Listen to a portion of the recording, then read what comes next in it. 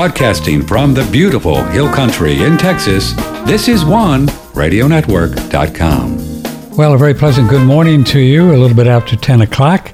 This is Patrick Timpone, and you've got OneRadioNetwork.com. That's where we hang out here most every day except Thursdays and Thursdays. We take Thursdays off and play.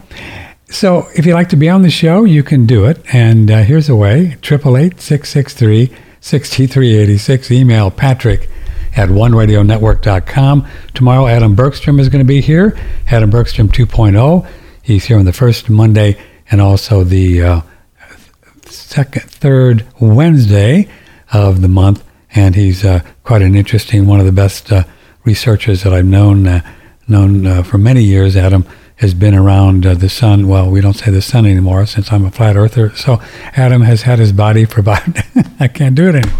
Can I tell you, 80 years or something like that. And he's just, his mind is like, he remembers this stuff. I don't know how he does it. So speaking of the mind and the brain, and we're going to talk to a neurosurgeon because, I'm half crazy. So, it's always good to talk to a neurosurgeon, see if he can look at my brain to see why I'm so bonkers. And it's Dr. Anthony Chaffee, right? Dr. Anthony Chaffee. He's an MD in Australia, where it's about 11 o'clock at night. Thanks for staying up, Doc. But as a resident in neurosurgery, you were telling me off the air that you're up a lot anyway, right? You're up a lot anyway. Yeah. It's quite long hours. Obviously medicine is demanding hours, but neurosurgery is even more demanding than that. And so it's quite a busy service. And when you're on call, it's just you're working all night. Yeah. And so you're not really going to get sleep. Sometimes you get sleep. Most of the time, you maybe get a bit of a nap here and there. Wow. So you actually then crack open the skull and fix people. Whoa. Whoa. Yeah. Whoa. What on earth encouraged you to do that one? It's probably about a girl, right? Yeah. It's probably about a girl? No, this one probably, this was like one of the only major life decisions. It probably wasn't. When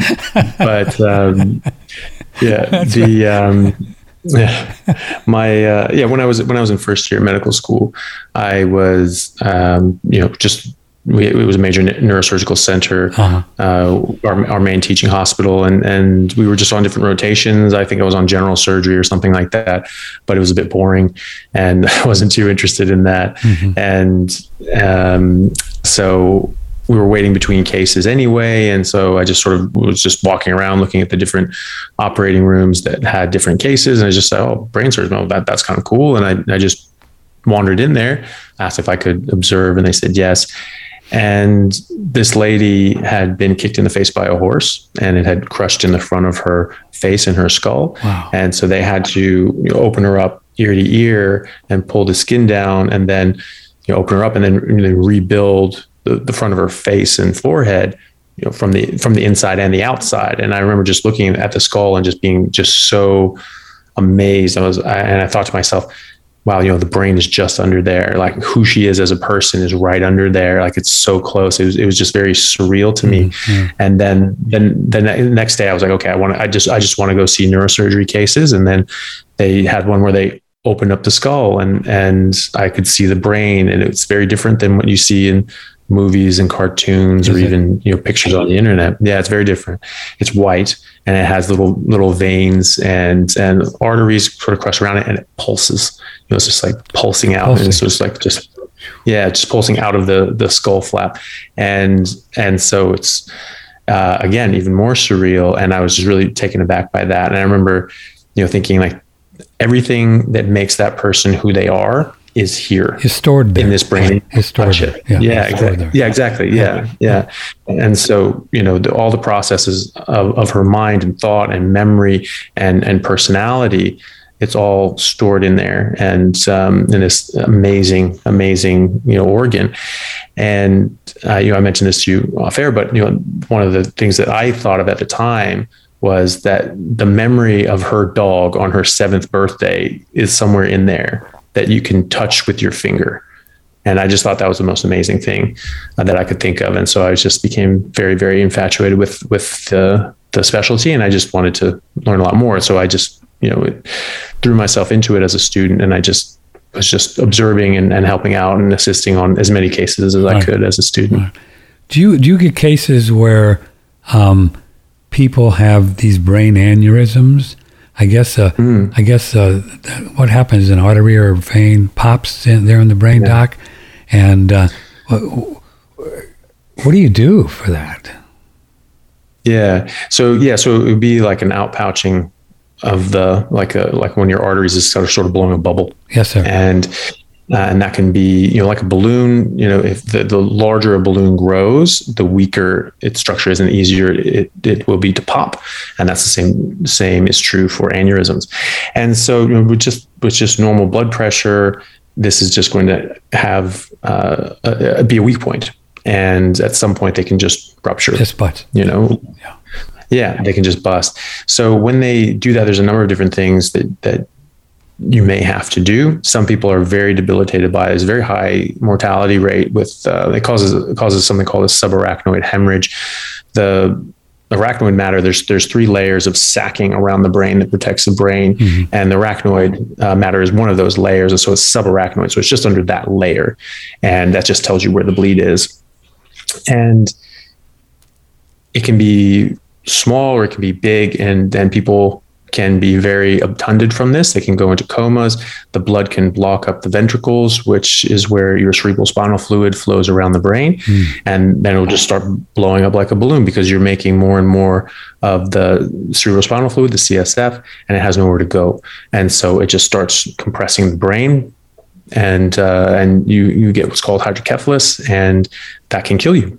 So sometimes you have to put in a drain where you drill a hole in the front of someone's skull and just pop in this drain through into the ventricle, and then that drains outside the body. It's called an extraventricular drain. After that, there are a number of different ways of treating it. In my department here, we're doing most of these endovascularly. So we're going up, through the artery in the wrist or the hip and snaking a little wire up to the offending area and putting in these little coils and sometimes stents like you would put in your heart for heart disease.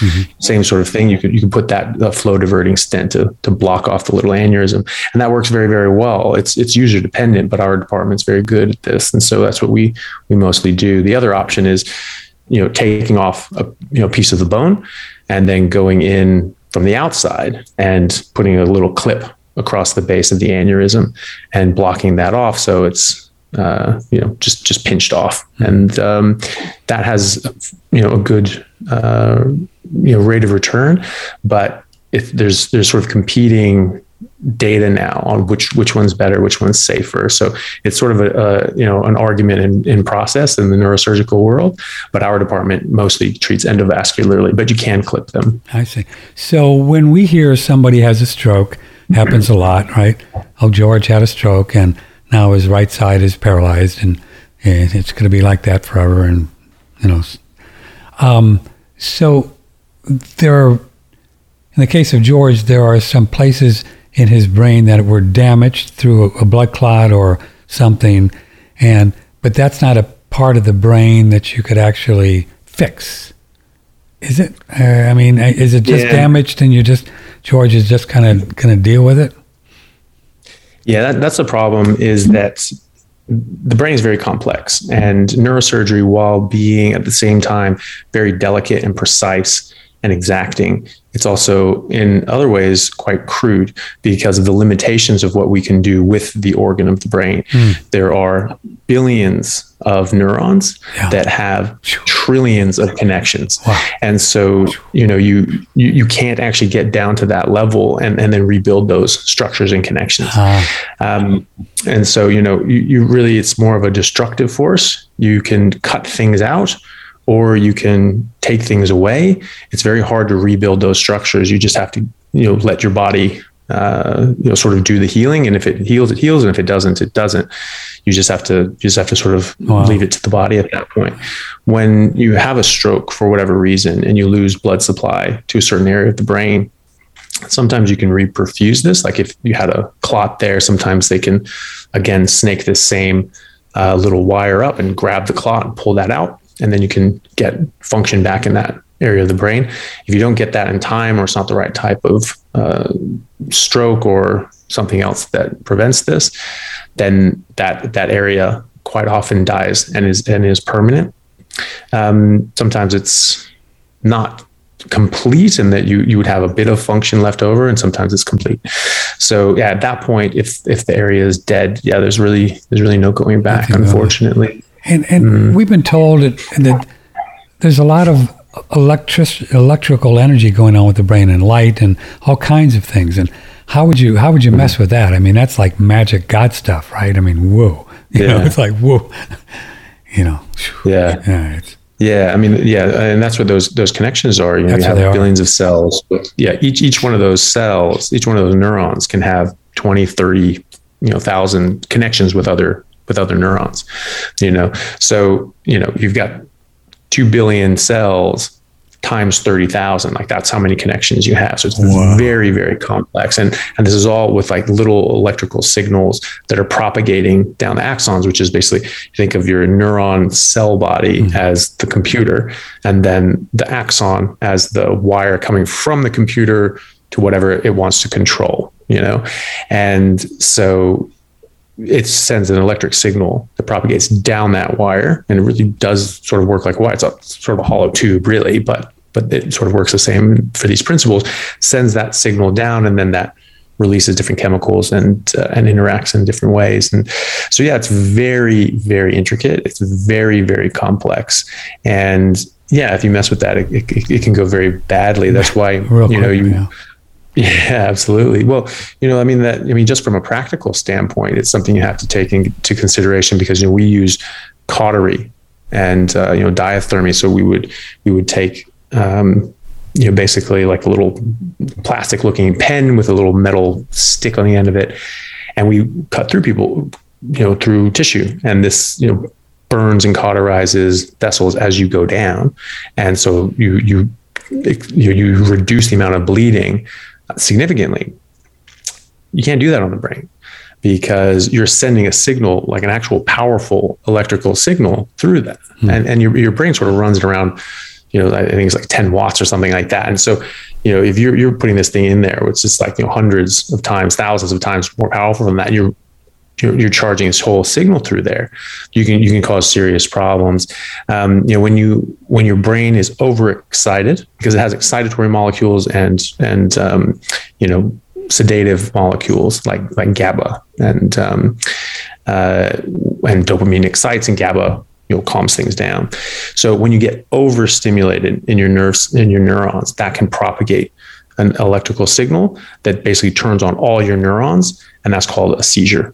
And so that's very dangerous. This is why it's funny when those movies come out about, like Limitless, like, this turns on your brain. Right. Like your brain is like, we were just, designed and created so poorly that our brain could be running, at 100%, but it's just, some idiot turned it on 10%. And that's just like, that's not true. What an idiot. True, is it? Well, of course not. No, absolutely not. Like if every cell in your brain is working, I mean, that is called a seizure, so basically, yeah, you could be limitless and be in a seizure and die. And that's basically what that would do. And so, not really believable. Your brain knows what it's doing. So what is your understanding of this, the difference between the mind and the brain?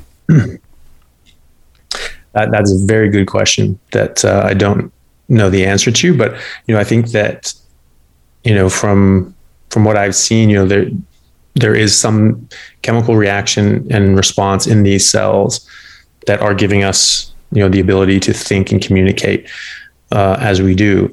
This is what makes me think that making artificial intelligence is very likely to be possible. Maybe not possible in our lifetime, but certainly possible, just because we already have a system of chemical information that is stored and utilized in a certain way to give us free thought and free will. And if we can figure out how that works, then we might be able to replicate that. We do see this when the structures are damaged. When someone has a brain injury and they damage their frontal lobe, their personality will change. They will be a very different person, potentially. They may not be, but sometimes people act very differently. Sure, yeah. Yeah, they could be. Yeah. In my experience, I kind of look at the mind as a software and the brain as hardware. Mm-hmm. Like the mind, the mind would be like Windows 10, and then the brain would be like your Dell computer. The best computer ever, by the way. And I think the mind too is like, I do a lot of work on a spiritual level and look at these things. But I do know one thing for sure, that every thought that I have, right, Doc, every thought that I have and buy into, whatever, God is good, or terrorism is going to kill me, or whatever it is, right? That's in my body at that moment. I know that. I've seen that on the spiritual level.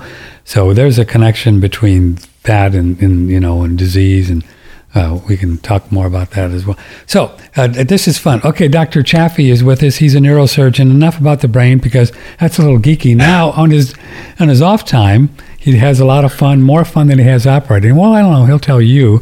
And he talks a lot about why we get sick and what this disease thing is and the food. And you have a very interesting idea that it's becoming more and more in vogue to think like this, and I know you're onto something for what it's worth, is that this idea that chronic diseases such as heart disease, diabetes, autoimmune, and dementia, even cancer, they're not really diseases. They're toxicities and malnutrition. And for what it's worth, that's right. I know you're onto something, and that's why I invited you on this show. Because thank you very much. I know you're right. But of course, I don't know what I'm talking about. I'm just talk show dude, so I don't have any clue. But isn't that fascinating if what we're saying is correct here? Isn't that fascinating? Yeah. Yeah, well, I think it is. And I sort of had just sort of an aha moment, I think around 3 years ago when I first moved to Australia. Mm-hmm. And I've been looking at medicine, human medicine, and any animal medicine, just medicine in general. This absolutely applies to vets as well. And some zookeepers are actually more on top of this. There's a weird sort of movement, even in the veterinary community, to like push a plant-based diet on dogs and cats, which are known carnivores. They're carnivores, and they're getting, and they're getting sick and having problems, But what people don't realize is they're getting the same diseases that we are. They're getting obesity, heart disease, liver disease, diabetes, cancer, arthritis, and autoimmune issues, and the list goes on. And this is something that zookeepers have known for a long time, that if you feed an animal something that it doesn't eat in the wild, something that it hasn't evolved on, it will get sick. But what does it get sick with? It gets all those same things. It gets all the things that we get. And exactly. And, vets are now saying there's this huge uprise in human diseases in pets that they've really never seen before to any great extent. And, some people are blaming, breeders for hyperbreeding, but, a golden retriever was already a pure breed, so it's like, that's already there. But, the life expectancy of a golden retriever in America in the 1970s was 17 years on average. Now it's 9 years on average. Is that right? And 9 years. Yeah. So they've lost half their life expectancy from birth. And, there may be other reasons for this, but, one thing that happened during that time was people stopped feeding their dogs table scraps as much. They started moving over to packaged dog food, which had a whole bunch of grains and plant-based fillers. Yeah. And that became more and more popular. Also, people stopped eating as much meat because, cholesterol was said to be causative of heart disease by the USDA in 1977. And so that changed everything. So everyone stopped eating meat. So they weren't giving the dogs as many scraps, and the scraps that they were giving were more plant-based and not meat-based, which is what a dog is. A dog's a wolf. Wolves eat meat. And so that's what they eat. Yeah. And so, and we're seeing this rise in diseases. We can take a step back as well, because even in human populations, we haven't always had this burden of disease. We certainly haven't had the burden of disease we have now.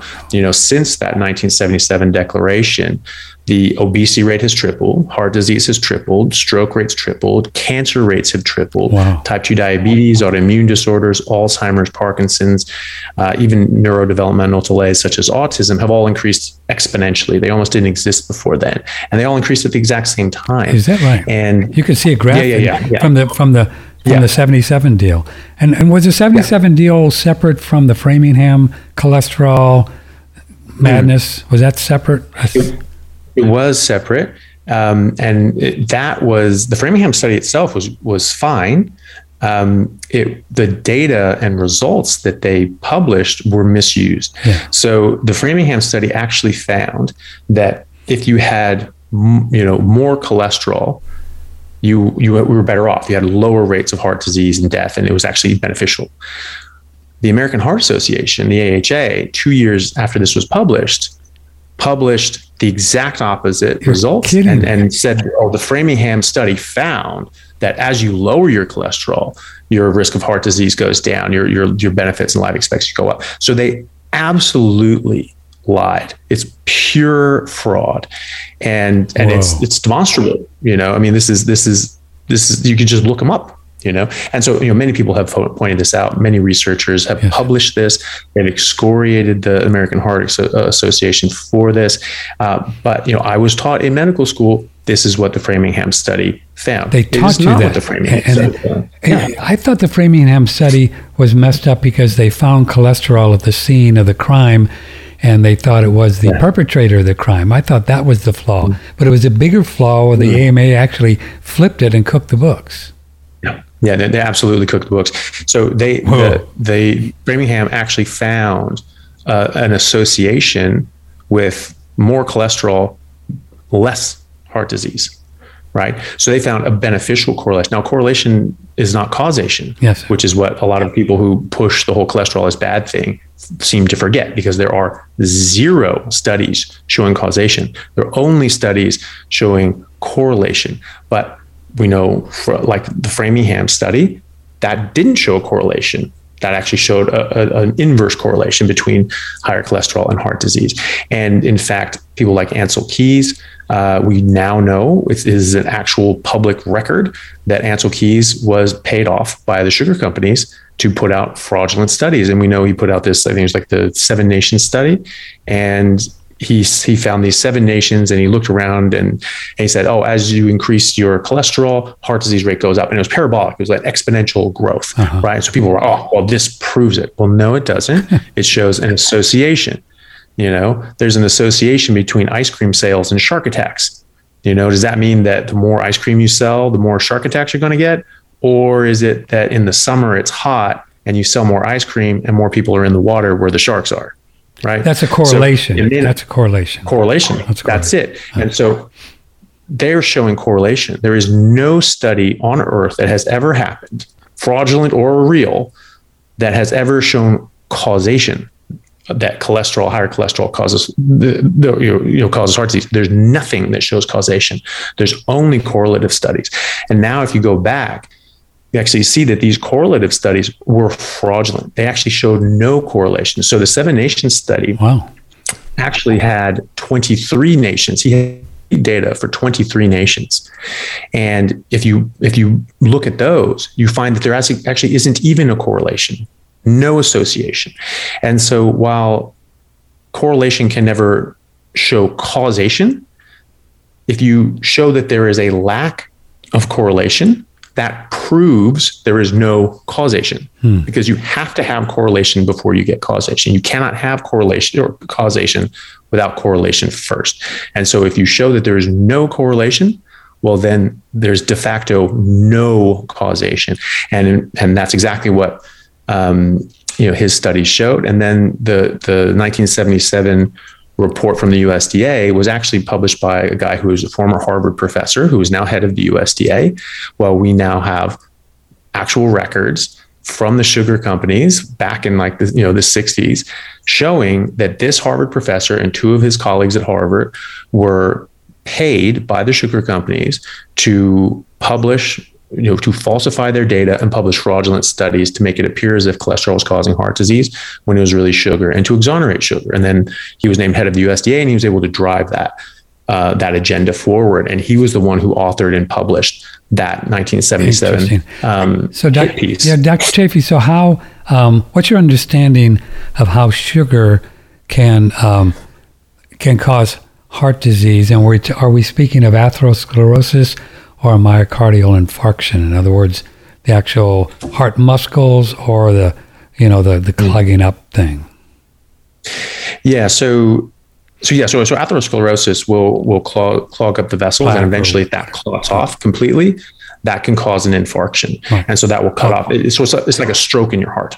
Right. And so, and that's actually, the actual term is an infarction. So you infarct your heart, you infarct your brain, you infarct your bowel or your leg or something like that. You've thrown some sort of embolus and that gets stuck somewhere, or it clots off for other reasons and it stops the blood supply. So that's an infarction.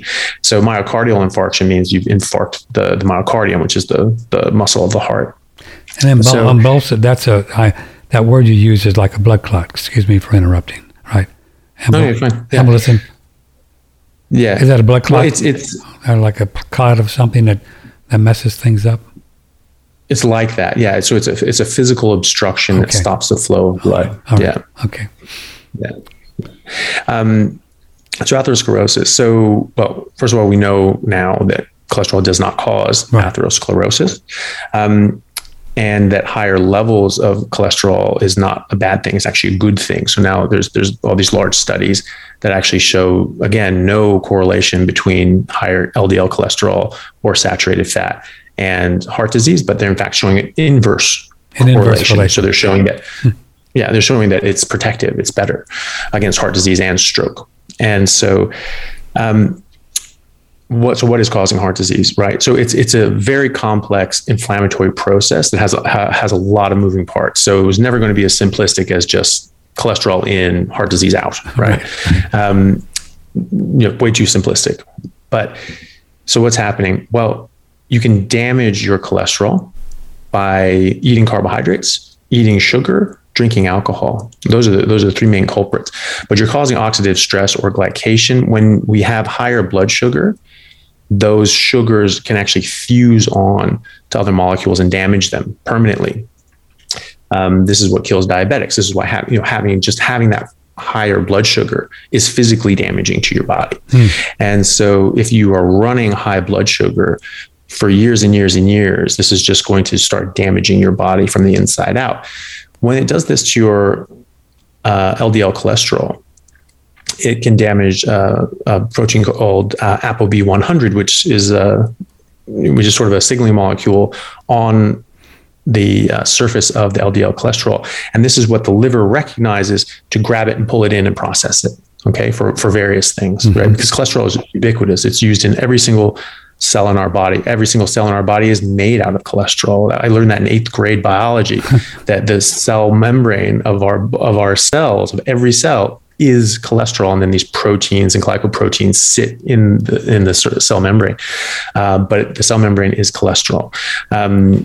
So your brain is made out of cholesterol, your body's made out of cholesterol, your nerves are all made out of cholesterol, all your hormones are made out of cholesterol. Cholesterol is a precursor for all of your sex hormones and androgens, and estrogens and all these things. Yeah. That's why when they give the statins and lower the cholesterol, then they have to give some magic a libido pill. What do they call them? I don't know.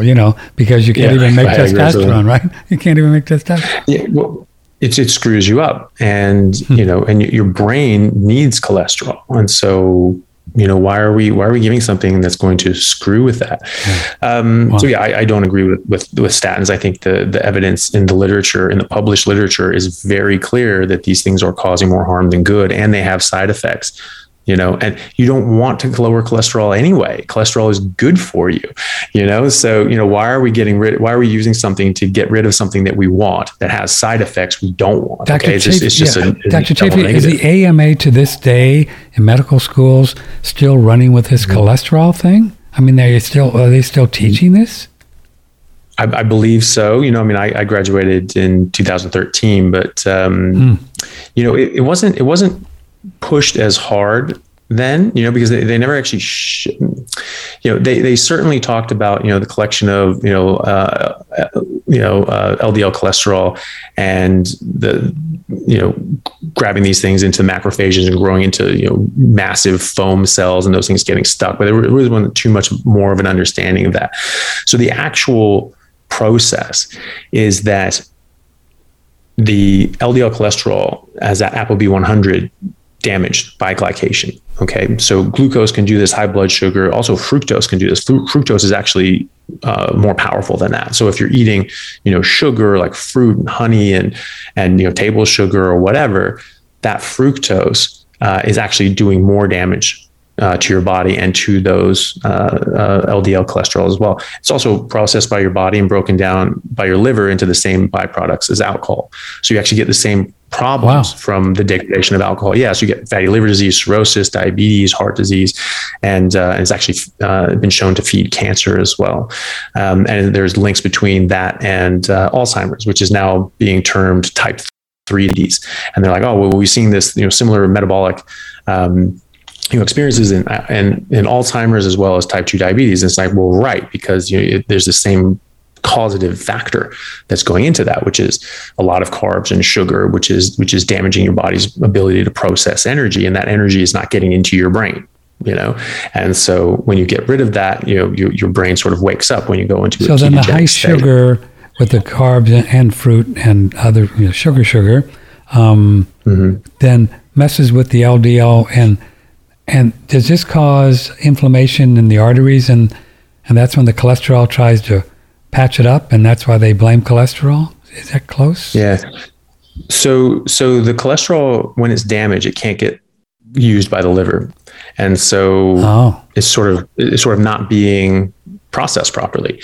Well, the only thing at this point that can really utilize it and suck it up are the macrophages.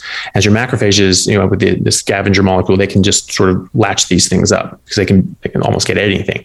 And so they just start sucking these things up, and they have a very high capacity, if not unlimited capacity, to suck in these molecules. And so they grow into these giant things. We call them foam cells. There's these massively engorged cells, and they're just full of cholesterol. And that's why, cholesterol is blamed. Oh, look, there's cholesterol in there. Cholesterol is bad. No, damaged cholesterol is bad. And, you damage it by eating carbs and sugar and alcohol, but then you have to have damage, like you say. So there's damage on arterial wall. So again, this is this larger inflammatory process. And so smoking, nicotine, different sorts of drugs and chemicals and insults to your body can cause these little nicks and abrasions in the lining of your arteries. In the arteries. Yeah. And now your macrophages, which are part of your innate immune system to help heal your body and fight infection, they now are going to go here to try and fix that. And they get stuck because they're big and fat and they're not working properly. And so that can build up, and they just get stuck there, and they can sort of build up in that tissue and eventually clot off. So that's a very different process. I mean, cholesterol is certainly involved, but more cholesterol doesn't make that happen. Yes, sir. Yeah, it's the damaging of the cholesterol. So then other toxins, either in the air or the water or food, that could then be involved in the same process, right? Similar process as the sugar and the carbs and the sugar. Yeah. So it's going to be multifactorial. Sure. But sugar and carbohydrates, I mean, they're involved in this large inflammatory process. And whether you have damage to your artery walls or not, if you don't have all these damaged cholesterol molecules getting sucked up by these macrophages and turning into foam cells, you're not going to get atherosclerosis. So whether or not you damage these things, I mean, this is what we've had smokers for how many centuries or millennia, and how recent is heart disease? Heart disease was very, very rare prior to the mid 20th century. And it wasn't even that common in the middle of the 20th century when President Eisenhower had a heart attack, and now the national focus was what is this new heart disease? No one knew of it. There were headlines in papers saying, what is this new heart disease? Okay. So if everyone was just getting this stuff, just dropping dead, I think we would have noticed, and a lot of people, take the simplistic view of saying that, no, this was probably happening all the time. It's just people just didn't notice. And it's like, yeah, your family just dropping dead around you. Just, just this happens. You're just not going to notice that really, or autism rates increasing, just spiking up dramatically. And they're saying, well, it's probably happening. We just weren't diagnosing it. I'm sorry. Have you met someone with autism? Like you will know, like it's something that affects people, in significant ways that you will not miss. And so I think that's really just a bit too dismissive. I mean, if we're seeing these rates go up, instead of asking ourselves, being responsible and saying, oh, okay, what are we doing differently? Our genetics didn't change in the course of one generation. So what's happening? There's something in our environment, something changed. And looking at that responsibly and clinically, people are just dismissing, go, it's probably always happening. Okay. I really doubt that, it's just like, you were the guy treating autism before, you've never seen it this rate. You just think that you were an idiot and you never noticed it before. Yeah. Because that's really what people are saying, that they themselves were too stupid to notice something that they treat every single day and are now noticing now. So, can you look back and go, oh, actually, that kid I treated in 1974, he probably did have autism, or, this other little girl, and she probably did have autism. I really doubt that. I just highly doubt that.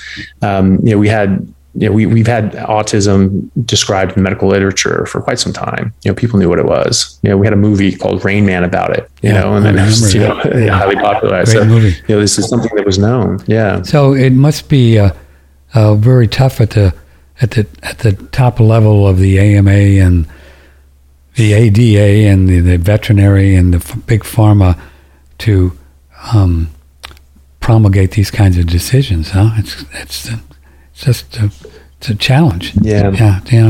Well, yeah, and that's the thing. That's something that Dr. Robert Lustig from University of San Francisco, University of California, San Francisco Medical School. He's a professor emeritus there. That he's the guy who cracked the case open on fructose being as bad as alcohol and having a significant role in disease. He, has been basically trying to get these food recommendations and dietary recommendations from these different organizations changed and at least amended and updated. They meet seldomly.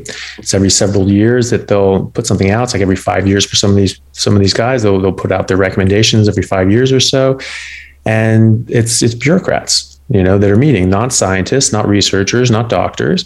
They have teams of doctors and researchers at their beck and call who then, talk amongst themselves and put forward their, learned experience and advice and recommendations. And then the bureaucracy does whatever the hell they want. And, so, they're not privy to those conversations on what they decide. They just submit their side of things and say, hey, this is what we think. And then, something very different comes out of the meeting on the other side. Wow. So, it's not as scientifically robust as people think. They think that, oh, well, this is the government doing what's good. I mean, when has the government ever really had our best interests at heart? I mean, have they ever? Ever? Yeah, I don't think so. Ever? No. They've never. No. Have they ever told the truth about anything too? I mean, really, ever? Not often. No. So last time I checked, Yeah. So Dr. Anthony Chaffee is with us. So then that'll take us up to the time. There was a time then you figured out that you were just going to start to eat meat. How long ago was that? And then we're going to take a break and then we're going to dig into it. Just how many years ago? Oh, it was like 22 years ago now. Whoa. that I first figured that out. Yeah. 22 years? And you've been just eating meat for 22 years? Mostly. I sort of slipped off of it because I didn't sort of realize how significant what I was doing was, but I took cancer biology at the University of Washington in Seattle back around sort of 2000 around 2000. And we, I learned in 7th grade biology that plants and animals are in an evolutionary arms race, plants becoming more and more poisonous so that less and less animals can eat them so that they can survive and thrive, and animals becoming adapted to specific poisons in specific plants so that they can eat that plant and survive and thrive. And maybe other animals can't. So that's their dedicated food source, like eucalyptus is for koala. Right. Okay, we're going to dig into that, but I need to do a break first and promote a couple products. That's how I make a living around here. And so, but I watched a video of you last night and I really enjoyed it. And let me just tell you what he told me on this video. Dr. Chaffee, he said his diet is meat and salt and water. So that's what he eats for a living, and he's been doing it for a long time. And he doesn't look like you're going to die anytime soon, so you might be onto something. Let's do this, and then we'll be right back. Previously, with the highly credentialed Dr. Thomas Levy, He argues because the literature shows that oxidation is the cause of disease. But the whole point is the location, the concentration, the duration, the distribution of oxidized biomolecules determines 100% of all diseases. And so that's why I say oxidative stress doesn't cause disease. Oxidation is disease. Is disease. If there's no oxidized biomolecules, you don't have a toxin. The toxic effect is oxidation of biomolecules. That's the entirety of it. And by the grace of God, several months ago, George Wiseman said this about hydrogen. Hydrogen is the world's best antioxidant by a long shot. First of all, it's 700 times smaller than something like CoQ10, 400 times smaller than vitamin C, things like that. So it can literally the hydrogen molecule can literally go through everything in your body and go right into the very DNA and repair it. So now it makes sense why George was able to say this back in August 2019 with such conviction. The body accepts that gas and uses it to heal everything. It's like the fountain of youth. It's astonishing the amount of ailments. In fact, in scientific studies, and they have over 1,000 scientific studies now, they're showing that it either helps the body heal directly or indirectly from virtually every ailment that ails any water-based life form. Okay, I'm sold. And I was able to get one a couple of months ago thanks to your support. Well, that's a little bit ancient one because that was probably 3 years ago, but hey, what can I say? The Hydrogen Brown's gas machine available on One Radio Network. And we were talking about, Dr. Chafee mentioned oxidative stress, and Levy and others believe that this is really kind of the mother lode of disease. And this hydrogen is not it doesn't go in and kill anything. It doesn't do that. And it's not anti-terrorist or anything. It is it's a food, and it's actually what the stars eat for breakfast. It's the most prolific molecule in the universe, whatever that universe is, and it's you can breathe the gas and drink the water. We drink the water every day, make the water, drink it, and then breathe the gas. And I've been doing it for almost 3 years now, and I haven't died, so I'm doing good. I think you'll enjoy it. You can use promo code OneRadio. That's always a good thing, It's like, okay, I've been doing this for so many years. Are you dead? No, I'm good. Promo code OneRadio, and you get 20% off. 20%. I don't know how long the 20% deal is, but I love it. I breathe it all the time as I'm working on my screenplays and writing projects, and downstairs rebounding and do whatever I do, yoga, and you get a cannula, 25-footer, and just stroll around the dining room and breathe it. It's pretty cool. The Hydrogen Brown's gas machine, promo code OneRadio, 20% discount on OneRadioNetwork.com. One of the things that we do here in Dripping Springs, Texas, other than look at the stars at night, is to have a sauna every day in my life. And our far infrared sauna is one of the best ones that we know of. It's made in Taiwan at a medical university. And if China doesn't go in and take them over, I guess we'll keep the... Oh, God. See, it's always something, you just wake up and it's something else, Anyway, so don't take over that medical university there, Qingchao, whatever your name is. Anyway, they're made in Taiwan, and we ship them all over the world. And the price is $1,295. Tax title delivered in the lower 48 for those of you in Petaluma. That doesn't include Alaska or Hawaii. And $1,295, the best price you're going to get. And I get in this puppy every night, and then I jump in a cold shower, and I think you'll really enjoy it. It's so much more than detoxification as well. You can go on our front page and look at Dr. Rhonda Patrick. She has a video that we just posted about the 10 benefits of saunas. And for the heart, we're talking about the heart. It's amazing these are studies that you can find if you're really geeky, and how it strengthens the heart on so many levels, arteries. And it actually tricks the body into thinking that you've exercised because you sweat, right? And you get all this circulation all over, you get all red and rosy, and it's just like when you run around. So maybe you don't have to do as much of that. Check it out. It's on the front page of our website. Well, actually, no, you just email me. Sorry, I got confused, but I get confused.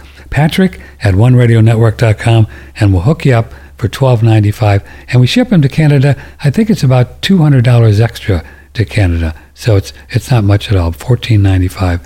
This is the best one that we know about. From the Hill Country in Texas, this is OneRadioNetwork.com. Indeed it is, and we're talking with a gentleman who is in Perth, Australia, where it's getting close to midnight there. Are we up past your bedtime, Doc? You okay? You doing all right? No, it's all good. Well, you're a doctor. You just stay up in the middle of the night anyway, right? Dr. Anthony Chaffee, MD. He's a brain surgeon, and you can find him. Doc, where are you? Let's see, so folks can find you.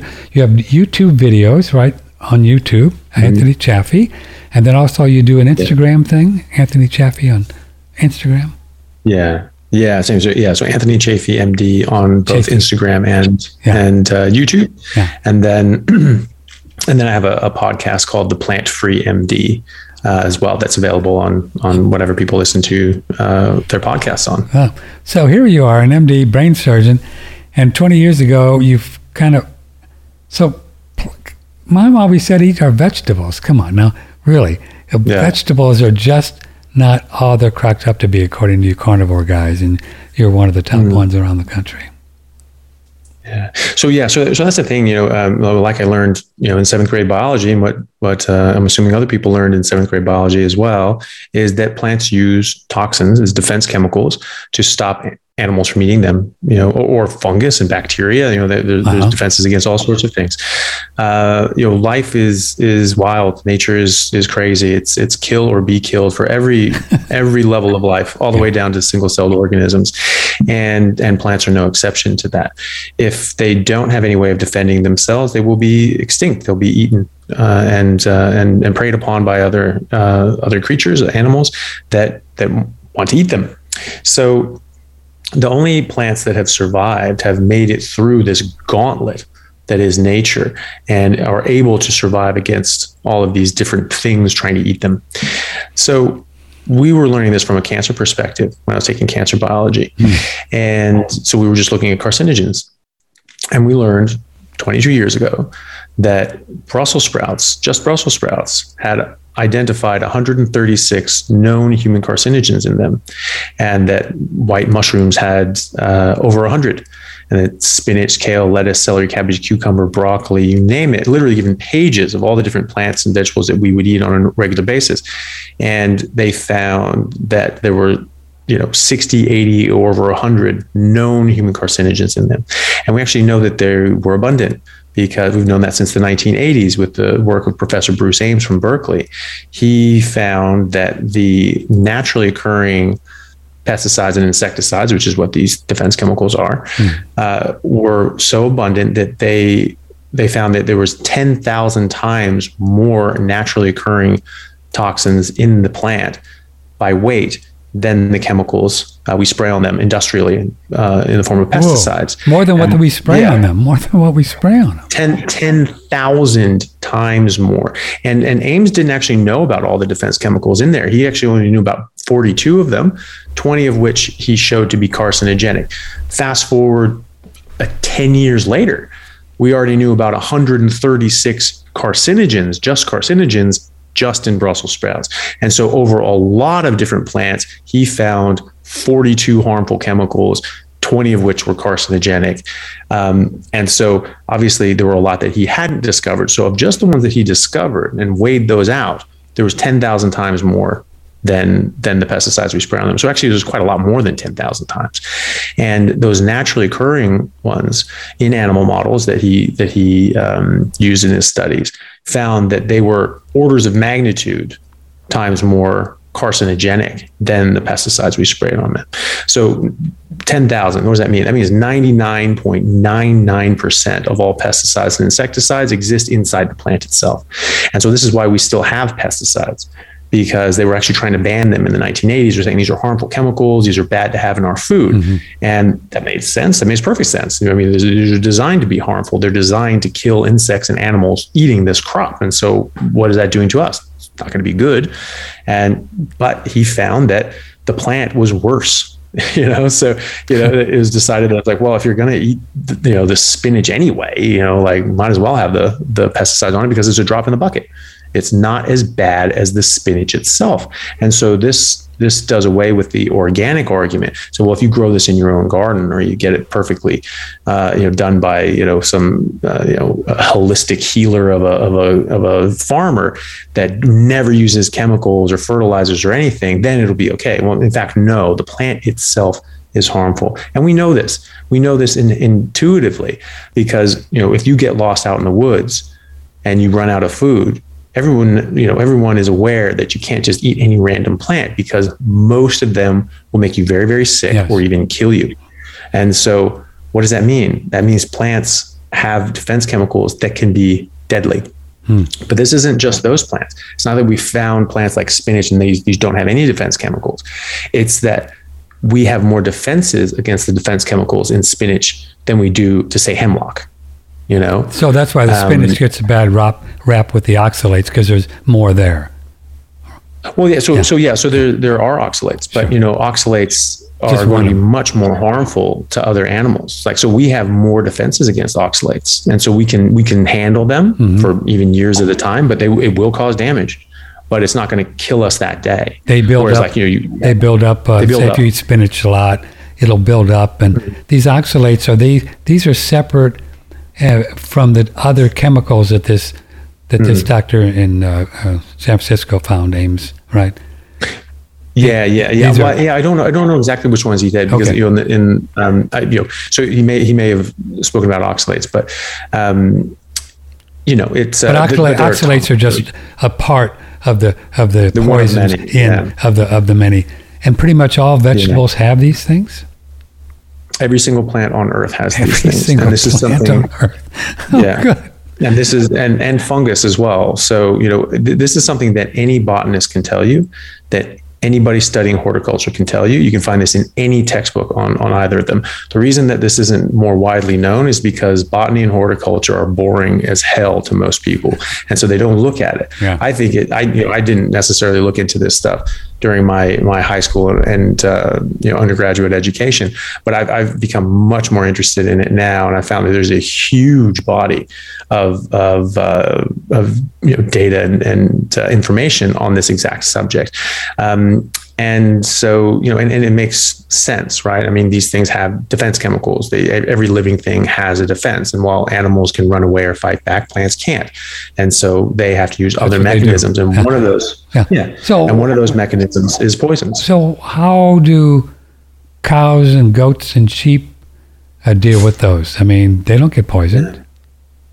Yeah. So that's the thing, that's what I was saying before, is that in this evolutionary arms race, animals becoming more adapted to the poisons in those specific plants. But, realize that there are tens of thousands of defense chemicals out there. And so they don't have the ability to break down all of them. So in fact, even though a cow exclusively eats plants, at the same time, most plants will kill a cow if they eat them. They eat specific plants. They eat grass. And in fact, cows eat specific grasses. They don't eat all kinds of grasses. Wow. Some grasses are harmful to a cow. And so, there's 340,000 plants in the world, and koalas eat one. Pandas eat one. Cows, horses, grazing animals, they eat grass. That's it. They eat other things. They can get sick or die. The leaves that a gorilla eats are different from the leaves that a giraffe eats. Those are different from the leaves that a deer eat, and so on. And you mix those leaves around, they all get sick or die. And so this is the rule as opposed to the exception.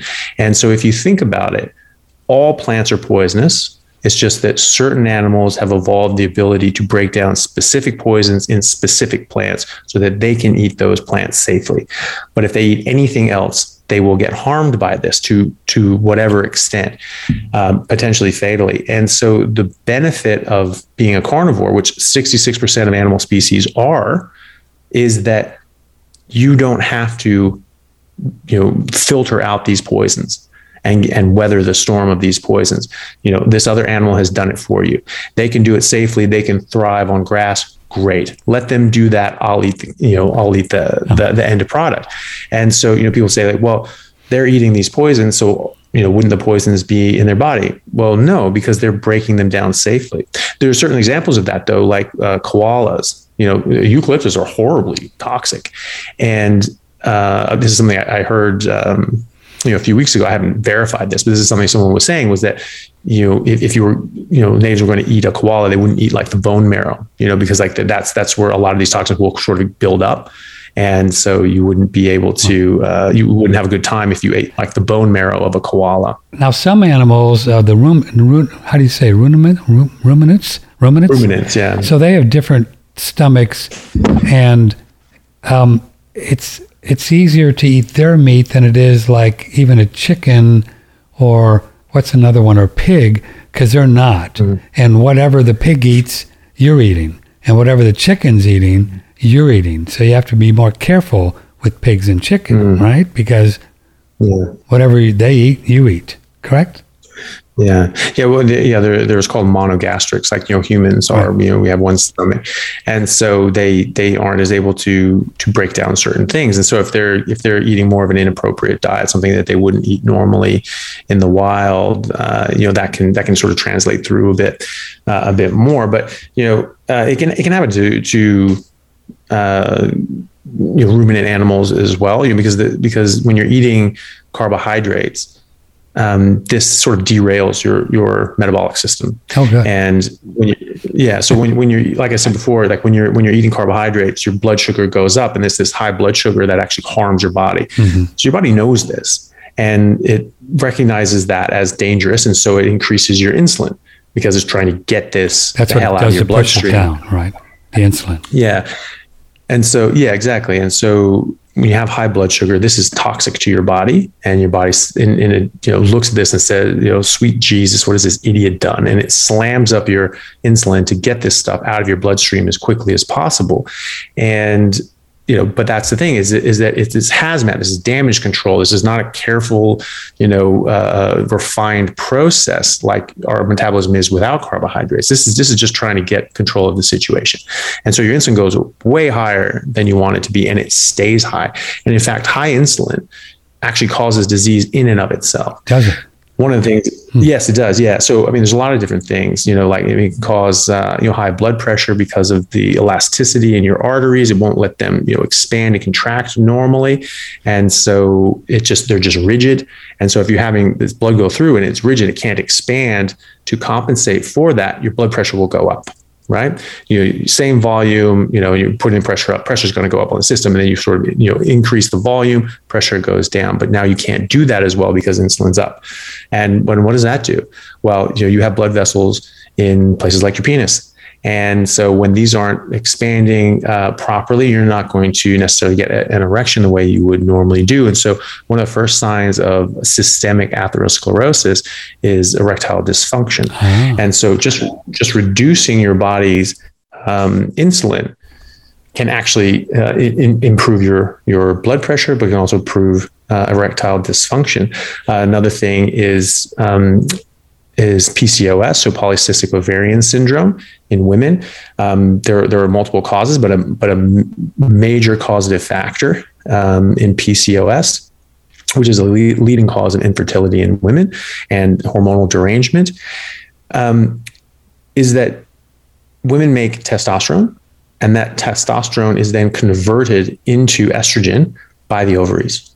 And so insulin stops that process. And so that gets in the way of that. And now you just have this abundance of testosterone and not enough estrogen. And this, causes your body and your hormonal system to go haywire. And it can cause obesity, body hair as a man would have, facial hair as a man would have, and other serious problems and infertility. And that could be the cause of disruption in menstrual cycles, or stopping the menstrual cycle early, or whatever. Yeah. It could be any number of Absolutely. Things. Any number of things. Yeah. Well, premature menopause. Yeah. If you're just derailing your body's, estrogen, progesterone production, you're going to go into early menopause, or you can anyway, and you're certainly going to damage yourself along the way, even if you don't. And it can deal with fertility as well. And again, cholesterol is the precursor to all of these hormones, right? It's the precursor to testosterone, estrogen, progestogens, and even all of the things like cortisol and other all of the mineralocorticoids and glucocorticoids that come out of your adrenal glands. All of those are made from cholesterol. And so if you don't have enough cholesterol, which we're always told, oh my God, stay away from cholesterol, you're not going to have a proper functioning hormonal system. And we have so many people with hormonal dysfunction and like, oh, I have a glandular problem or this or that. No, it's simpler than that. Your body is responding to these inappropriate chemicals that are in your body. Carbohydrates are a major one. There is no such thing as an essential carbohydrate. You do not need to eat any carbohydrates throughout the entirety of your life. You make glucose. You make glycogen to exacting degrees. So carbohydrate, you're talking rice, pasta, cookies, cakes, crackers, fruit, even fruit. Yeah. So I have so many questions here. If you have a question for Dr. Chaffee, it's Patrick at oneradionetwork.com, or you can call 888-663-6386. But let's just go back a little bit on the whole idea, of hunter-gatherers, kind of caveman kind of diet thing, what the carnivore is based on. Certainly there would have been fruit trees around, right? And not in the wild, and you kill a bear and everybody has the bear meat, and then you have a little dessert. I mean, why wouldn't we get used to eating fruit? Yeah. Well, I mean, I'm sure some did, but the fruit of, yesteryear was very, very different than it is now. It doesn't count, right? And so, well, if you look at a mango, what a mango came from, it's this hard, fibrous, not very sweet, tough, ugly looking thing with a massive seed. It is not the same thing. And so these have been bred to increase the amount of fructose that are in there so that they're more palatable, and they're hyper palatable is the term of the day. So this is not what our ancestors met in the Paleolithic era. And furthermore, our ancestors split off from other primates about 8 million years ago because they started eating meat, and they started eating more and more meat, and they started getting these adaptations that were more carnivore and more current modern day human. Then developed tools and thought up tactics and ways of taking down a woolly mammoth, because you're not taking them down with your hands. Absolutely not. So we had to figure out how to take down a mastodon that outclassed us in every physical metric and eat them. And we did. We figured out tools and tactics and fire. We would burn, a field, and it would scare these things over a cliff. They'd fall off the cliff and they'd die. And then we'd go down with stone tools and we'd cut them up and eat them and preserve their meat and go on like that. So our brains developed. Yeah, exactly. So our brains developed, instead of our teeth and our claws, right? Like a lion or a wolf. And that's why people say, oh, well, we don't have these big teeth like other predators and carnivores. And it's like, yeah, well, that's because we don't kill things with our mouths. We used our brain. We came up with tools. And that's why we live in houses and lions don't, right? And so when you look at this, we about 2.5-3 million years ago, when the ice ages started, well, that killed off, most of the plant life on Earth, and that killed off, most of the animal life on Earth that relied on that plant life. And so the only things that were surviving were these big, megafauna herbivores that could sort of dig under the permafrost, get at the grasses, could survive in the cold times, and then these big predators that were hunting them. And our ancestors were part of that. And so our ancestors that were already using tools, already knew how to hunt these megafauna and thrive like that. They were the ones that survived, and they turned full carnivore at this point. And that's what drove our final leg of evolution to the first true human 2.4 million years ago, Homo habilis, and then it continued on from there for another 2.1 million years until we get to Homo sapiens sapiens about 300,000 years ago, when we were essentially the same genetically. There's minor differences here and there, but the organism of Homo sapien is still basically intact from 300,000 years ago. And so we're going through all these ice ages. So 300,000 years ago, what were our great grandfather eating? What were they eating? Just meat? Were they just meat? Yeah, mastodon mostly, and horse and so forth. So yeah, we have something called the stable isotope study, where we look at these bones, and we can actually see exactly what you could actually see, prove what we were eating 300,000 years ago. Wow. Yeah, no, we have hard proof of this, or even before. We looked at the ancient Egyptians, and we looked at what they were eating, and because they had a lot of these statues with guys with pot bellies and gynecomastia, and so they found mummies of pharaohs. They found, oh wow, they had atherosclerosis. This is because they were wealthy and they had access to fatty meat. And no, actually, everyone had atherosclerosis because everyone was mummified. So there are actually more mummies in Egypt now than living people. And so we have a lot of examples of this, and a ton of people in that era had atherosclerosis and heart disease. But using the stable isotope study, they actually found that the pharaohs and the normal people were eating the same things, predominantly grains. And yeah, exactly. And so this was what was precipitating heart disease, by that glycation of the cholesterol molecules and this larger disease process. So looking back further than that, before the agricultural revolution, yeah, we were pure carnivores. And this is something that we get told as kids, that humans were apex predators, top of the food chain. You tell me one apex predator that grazes, one apex predator that eats a predominantly plant-based diet, or any plants. Maybe bears would eat berries and some honey sometimes when they're trying to fatten up for the winter. However, they're predominantly still eating meat. They're eating other crap as well, but most of what they're eating is still meat. And then, other carnivores are really exclusively eating meat. So that's what an apex predator does. An apex predator eats all the animals underneath it. It does not eat grass and roughage. Sharks do not eat kelp for roughage. Neither do lions or wolves. So, that's just something we see. And the stable isotope study actually showed, because it can show, basically, you have this rating here, you can say okay, well, these molecules came from the grasses and from the plants into the animal. Okay, this animal was an herbivore. And then they're more concentrated in this animal. Okay, that animal was eating the animal that was eating the plants. Okay, so that's a carnivore. And then you go up the food chain. Okay, this animal is eating the animal that's eating the animal that's eating the grass. And that's where we found our ancestors to be. We're actually top of the food chain. So we had a higher carnivore rating than even lions and hyenas, wolves and foxes alive at the same time in the same area.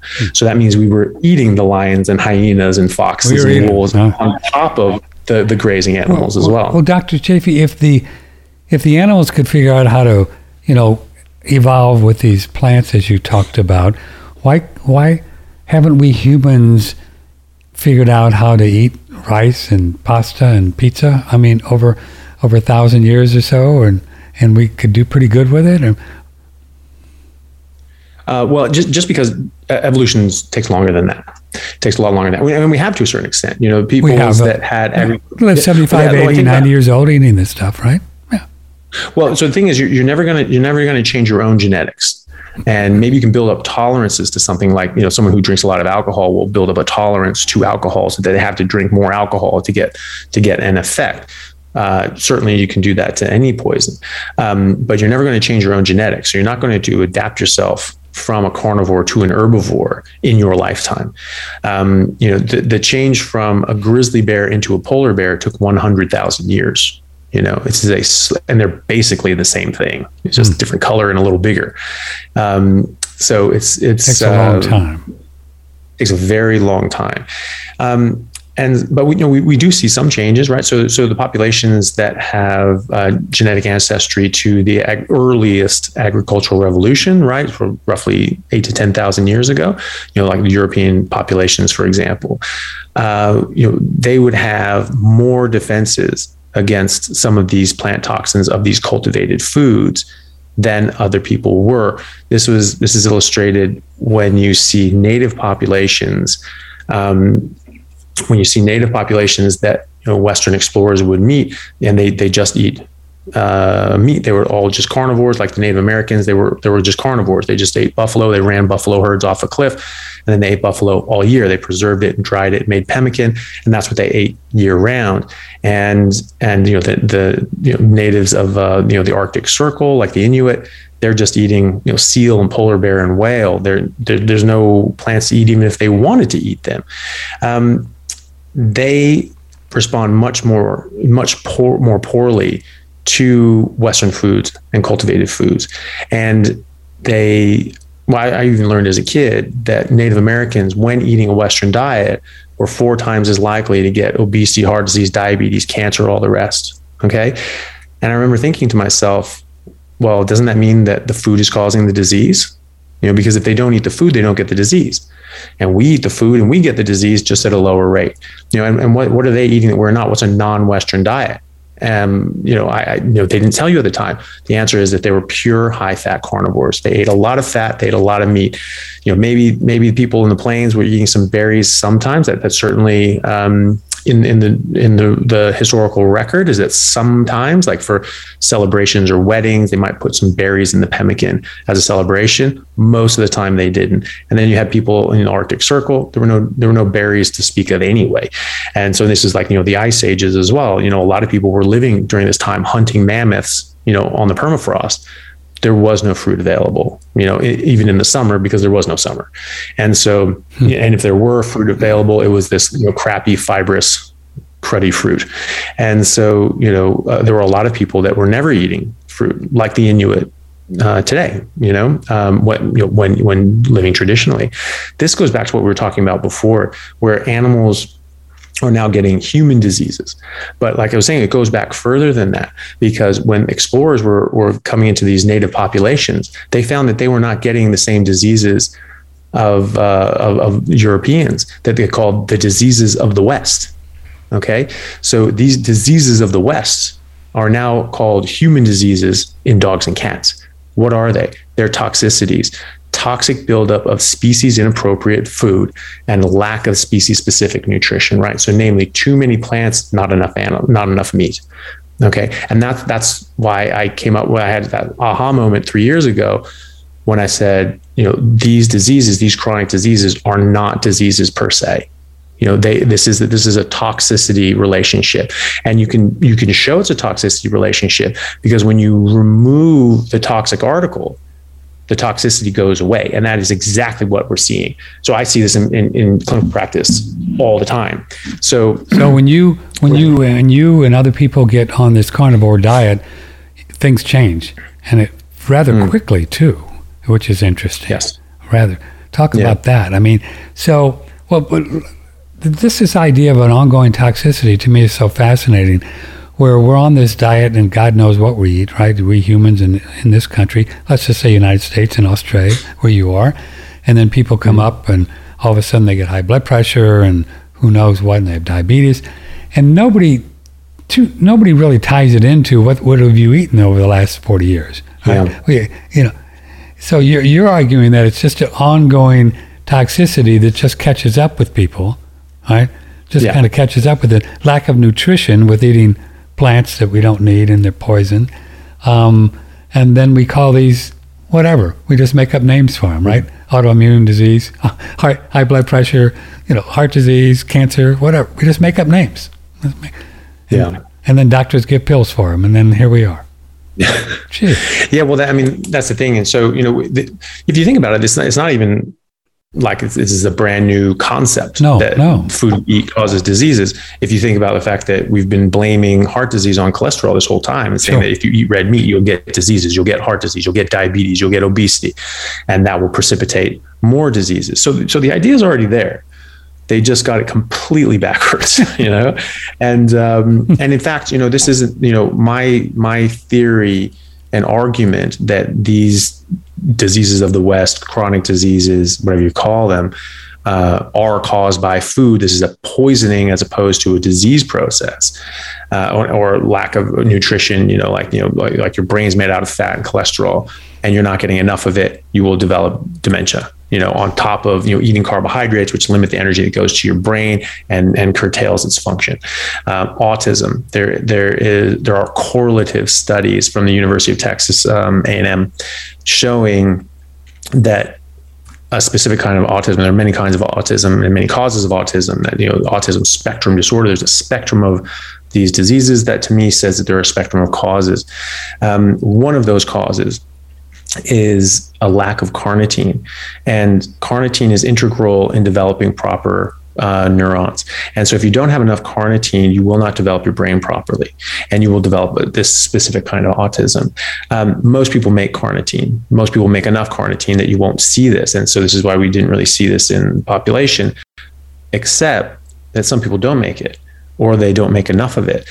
But there's a ton of carnitine in meat, and especially in red meat. There's a ton of it in red meat. And carnitine does not exist in plants and fungi. So when the vegetarian movement got bigger and the vegan movement got bigger, now you have more people doing this. Now you have this very, very rare example of someone who couldn't make enough carnitine now not being exposed to carnitine through their diet, and they're developing these types of autism. And so they found that in vegans and vegetarians had a much higher rate of children with autism, and they found that there was actually this causative relationship between carnitine. Yeah. And so they actually found, and that's not correlation, that's causation. So that's an example of malnutrition causing a disease process, right? So red meat, in your opinion, in your research and your experience over 20 years, has everything we need. Everything we need. Absolutely. So that's why your diet is meat, salt, and water. Mm-hmm. Do you have a picture of your fridge? I saw a picture of your fridge the other night. Yeah. It's pretty hilarious. Yeah. You should see his fridge, folks. He's got this fridge, and he's got all this. The whole thing is just meat stacked up in an open refrigerator. At what temperature do you have it? Oh, probably like, I think it's like 34, 36 or something. Pretty cold. Probably 36. And then you let it sit there for a couple weeks, right? What does that do to the meat? And what does that do to the meat? Yeah. So I wet age and dry age my meat, or dry brine. So wet aging is when you get like a whole big, ribeye loin from Costco or wherever that you want to buy that from, and it's vacuum sealed. So it's vacuum packed, and these things are basically hermetically sealed. There's no bacteria or anything in there, so they can sit for a very long time. If you go to like very, very nice steakhouses, they will say, this 30-day wet age, 30-day dry age steak. So that's wet aging. It's just leaving it in the pack. It's very lazy. It just takes time. It doesn't take any extra. Yeah, you just leave it in the package. Yeah. So you actually, the less you do, the more you get for that one.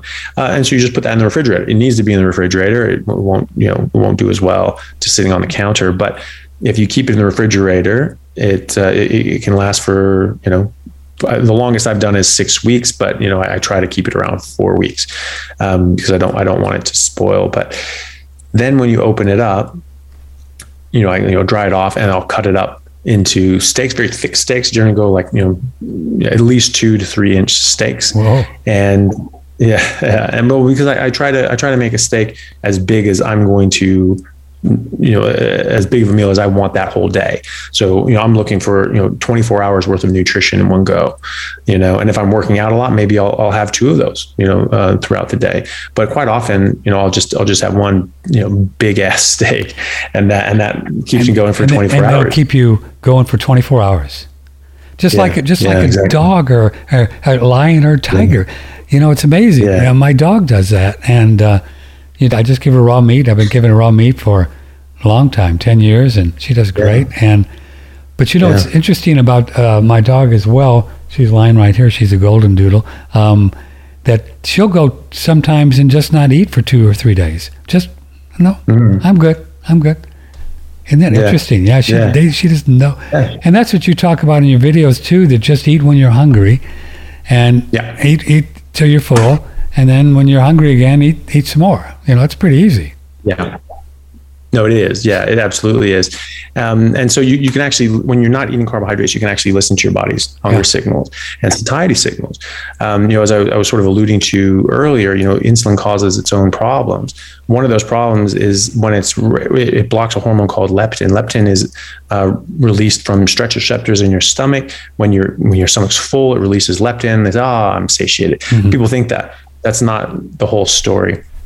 So that does happen, but the majority of your leptin comes from your fat cells, from your adipose tissue, and that goes up to your brain, and your brain sees this and goes, "Oh, okay, we have a lot of gas in the tank, and so we're good." Insulin blocks leptin, so your brain can't see your leptin when your insulin is up. Wow. Yeah. So and fructose actually does it independently as well. So when you're eating, sort of sugary things, this is compounding this effect because your insulin's going up and you have fructose going around blocking the leptin as well. So this is a problem because now your brain can't see the leptin. And so your brain doesn't actually realize that you have an abundance of energy. And so as the insulin stays up, because insulin can stay up for like 24 hours, it has a long half-life in your body, your blood sugar is now dropping because that was the whole point. You wanted to drop your blood sugar, get this the hell out of your system as quickly as possible. And so, but your insulin stays up and now your blood sugar is dropping down. This is why, we get low blood sugar, we get tired, we get drowsy, and we want to go eat, and I need to eat something, I need to eat more carbs. But because of this relationship with insulin and leptin, your brain gets this signal because it can't see the leptin. Your brain gets a signal that you have zero energy reserves and your blood sugar is dropping. And you get this panic signal from your brain that says, if you don't eat now, you will die. Oh. And this is why 3 times a day, people just go, oh my God, I'm starving. I have to eat. And they get really upset and they're putting on weight. Yeah. And they're not healthy. And so people, doctors and, other fools for decades were saying, oh, you should always be hungry.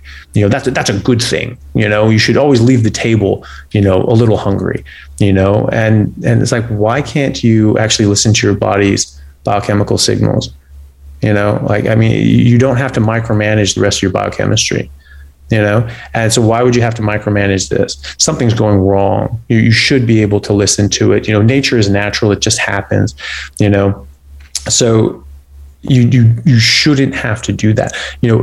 Deer in the wild don't have a fitness coach, telling you, oh no, honey, I'd stop if I was you. It's like, they're not saying that. They don't have someone saying like, I know, or eating like horrible tasting leaves and things like that. That's another thing. It's like vegetables taste like garbage, and kids hate them. They're closer to their genetic and their biology. And so their bodies are telling them this is poison because something that tastes bad and is bitter is bad for you. Your brain is recognizing that as something harmful and it's saying, spit this out. This is one of your main senses. And you're just saying, no, ignore that. It's outmoded, it's outdated. Your brain just doesn't know what's going on. Just eat it. And, the deer don't go around eating the shitty tasting leaves. They don't have a health coach going, I know they taste like garbage, but they'll look great on your ass, or something like that. They eat what tastes good. They get this signal that says, this is good for me. And they eat that. If something tastes bad, it is bad for you. Maybe it could be used medicinally, but I'm talking about just for daily sustenance. Right. So talk a little bit about the fat thing. So, a lot of the carnivore people I've seen online talk about steak and butter and then fat and then also organ meats too. So give us your idea on organ meats and also fat. So what if now ribeyes got a lot of fat, so you can just do the whole thing and you're going to get enough fat, right? Pretty much. Yeah. Pretty much. So fat is super important. Fat is. What if you're just getting a muscle meat like at the HEB or Whole Foods or something that, maybe some kind of piece of meat that's just a muscle, pretty lean. So you want to add fat? You want to do butter with that or butter? You want to add butter or tallow, like grass-fed tallow, which is it's actually quite cheap. You can get it on Amazon. Sure. You get a big tub of that, cook with it. It's very good to cook with. And then you can pour some on or melt some butter onto it as well. The fat's very important. Does the butter do it for you? Butter will do it for you just as well as the meat fat? It can, yeah. Some people have a problem with milk proteins, right? Especially those with autoimmune issues.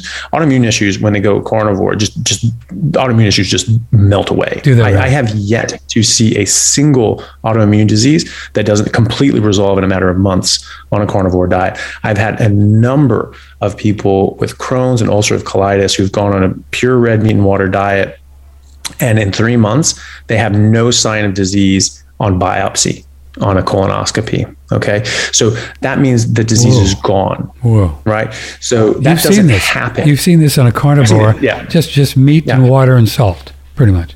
Yeah. So we actually have 150 plus years of documented scientific literature on this exact phenomenon, because like I said earlier, I'm not the first one to figure this out. There were doctors in the 18th century the 1800s, all throughout the 1900s, who figured this out and knew damn well about it. And they published copious amount of publications and papers and books, all the way, the most recent one being 1975, a book called The Stone Age Diet. I forget the guy's name. It's like a Scandinavian name. He argued we're carnivores, and he was a gastroenterologist, and he argued that we are carnivores. That's the kind of animal we are, and he laid out the evidence for that. And then he said, it's that plants we're eating are actually causing these problems, and that me as a gastroenterologist, my profession doesn't need to exist if you don't eat plants. This is what a gastro guy said. Yeah, you're saying this. That's wild. So, you know what a Salisbury steak is? Sure. Kind of, sort of. It's got sauce on it or something. Yeah. Usually, yeah. Usually, you find it like in TV dinners now. Yeah. Like no one actually makes it, but basically, it's just ground up beef. It's just hamburger meat, right?